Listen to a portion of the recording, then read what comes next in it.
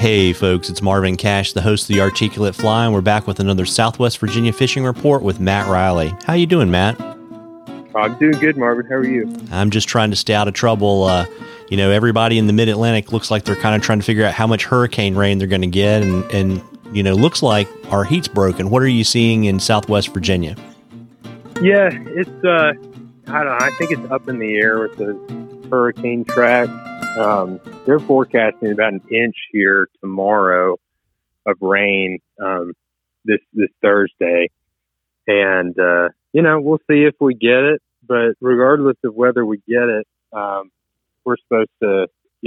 This cold front's been building for a couple of days. Overnight lows last couple of days have been pretty close to 50 degrees, and then next week we're supposed to. We'll probably see the high 30s, is my thinking. They're calling for, like, the weather stations say, like, low 40s, but in the mountains and on the river, it's usually several degrees cooler than that. So things are fixing to slow down and cool down a little bit here. So we'll see what happens, but that's what I'm expecting with the weather. Yeah, so that basically means probably your trout fishing is going to get better and your smallmouth fishing is going to get harder. Probably. The last couple of days, smallmouth fishing, we've been slowing way down. We had some pretty consistent and seasonal summertime conditions last week. Had some really good fishing. But as things cool down overnight, and we had a bout with high water over the weekend, and that's still coming down. We've been able to get some fish on top water, particularly in the afternoon. If we don't have heavy clouds like we have the last couple of days, you get a break in the clouds, the sun comes out, bugs start singing, and the water warms up a little bit. Been able to get them to go on top a little bit, but yeah, we've been slowing down quite a bit.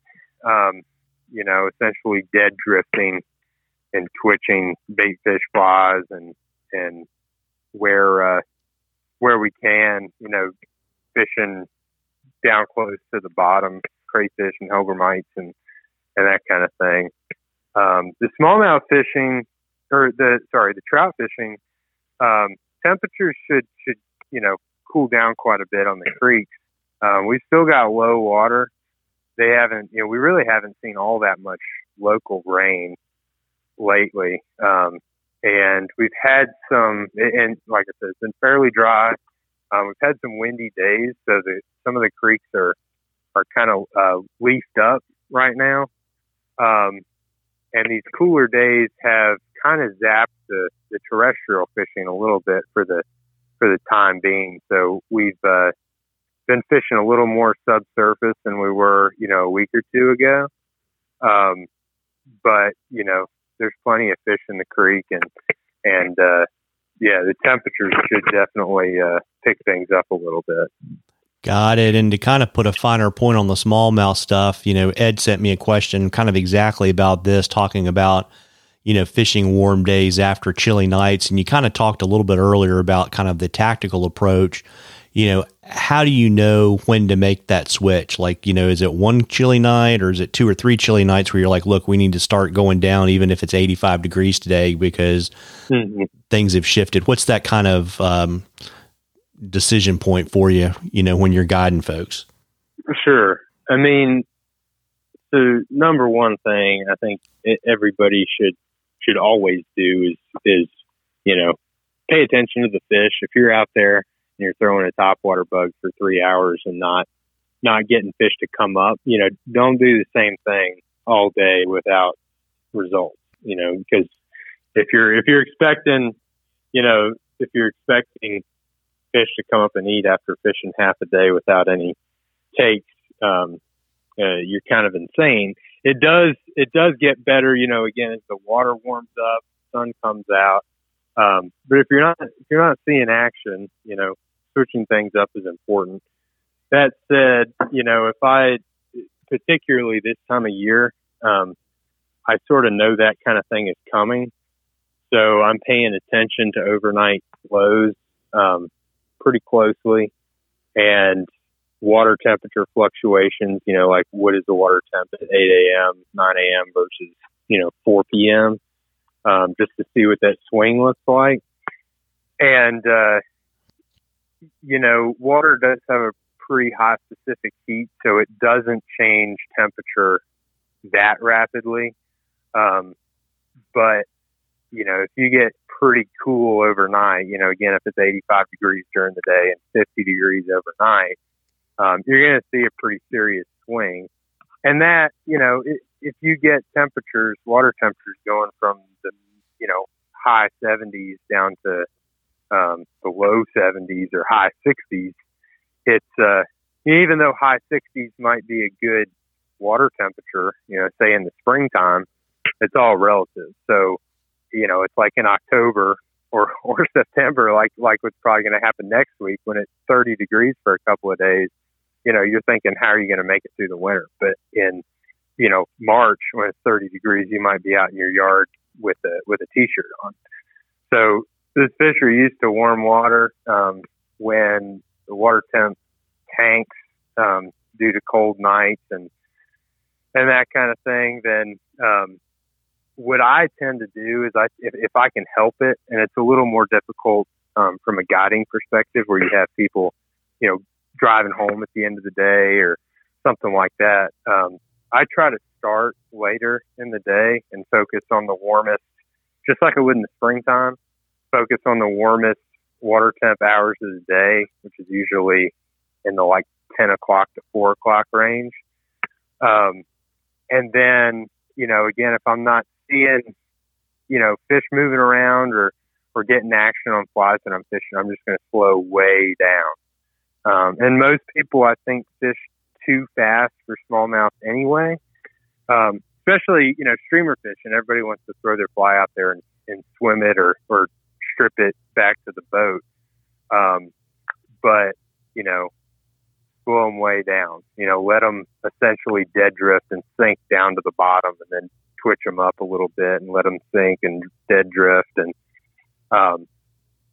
you may get a fish to take that way, and you'll know how slow they are because all of a sudden your line gets heavy and you think you're stuck on the bottom, and you lift up and there's a fish, and you never felt anything or saw anything or what have you. So slow way down, and you can do it with topwater bugs too, but as a general rule, like if you throw a topwater bug out there and splat it, let it sit there longer. Give a fish the time he needs, as cold as he is, to move up to it and eat it. Yeah, those are sort of the things that I think about. And, again, pay attention to the fish. If you're not getting fish to come up to the surface, or you're not getting them to chase the fly back to the boat, get down to them and feed them versus trying to make them eat something they're not willing to chase down. Yeah, got it. And I guess kind of a follow-up question. So, when you have a cold snap and you have a warm day, does that drive the fish to the middle of the water column, or does it push them all the way down to the bottom? Oh, I think it's a progression. I mean, you can, that's been the case the last couple of days. And in the morning, they've been fairly low in the water column, eating fairly slowly, staying out of the current. And then in the afternoon, when you get the sun to pop out and everything warms up, and, it hasn't been 85 here, and it isn't often that warm this time of year down here anyway, but, mid to high 70s, you can, we've had some pretty consistent topwater action in the afternoon. And part of that, I think, is the food. They've been eating bugs all summer, and if you pay attention to it when you're on the river, pay attention to the cicadas. If it's cloudy and 60 degrees at 9 a.m., 8 a.m., and you probably won't hear any, but that sun pops out for 10 minutes and you can feel it on your back. They'll start singing pretty soon. And then you'll start seeing damselflies a little before that, flying around and so their food source is kicking around. So you can get fish on top at that point. And, even still, if you can hang with fishing streamers or dredging flies on the bottom and still pick up fish, and they might just become a little more active. But, in the summertime, if I can catch a fish on topwater, I'm going to do it. And I really believe that a lot of the biggest fish of the summer get caught on topwater. So, once I see that window open up and the water starts to warm a little bit, and you kind of know, like, this is going to be my warm water, bright sky window for the day, I'll probably switch over and start throwing on top. Got it. And, while we're doing all things smallmouth, my understanding is you've had a last minute cancellation. You still got some slots in your smallmouth school that's coming up. Yeah, we do. We've had some people from out of town that weren't able to make it. So we do have a handful of spots open, and it's coming up at the end of the month. So if you're interested, shoot me an email or text or give me a phone call, and we'll get you set up. We're always looking forward to it, and this year I think it's going to be kind of extra special because I haven't seen anybody really other than clients all year. So I'm looking forward to kind of hanging out safely with a small group of really fishy and really fun people. Yeah, well, there you go. Absolutely. Just shoot you an email, right? Yeah. Awesome. However you feel best getting in touch with me. Yeah, and we'll get to that at the end. And of course, we have to keep the tradition alive, Matt, and you have to tell us what you're writing for the Rural Virginian this week. Yeah, so it's simple this week, and I probably should have done it a couple weeks ago, but it is, I don't even know what today is. It's sometime in mid-September, and first Saturday in September, the goose, dove, and squirrel seasons open in Virginia, and they're sort of the first hunting seasons of the year, and big traditions for a lot of people. So it's just sort of a general info article about seasons and regulations and that kind of thing. So if you're into it, I hope you're out there having some good days in the field. Yeah, absolutely. And before I let you hop, why don't you let folks know where they can find you so they can catch the tail end of smallmouth season and get on your calendar for muskie season too? Yeah, sure. The website is mattreillyflyfishing.com, and my email and phone number and social media links and all that's on there. So however you feel best reaching out, I'd love to hear from you. Well, that's great. Well, listen, folks, if you don't get washed out, the fishing should be pretty good, particularly for trout. Get out there and catch a few. Tight lines, everybody. Tight lines, Matt. Thanks, Marvin.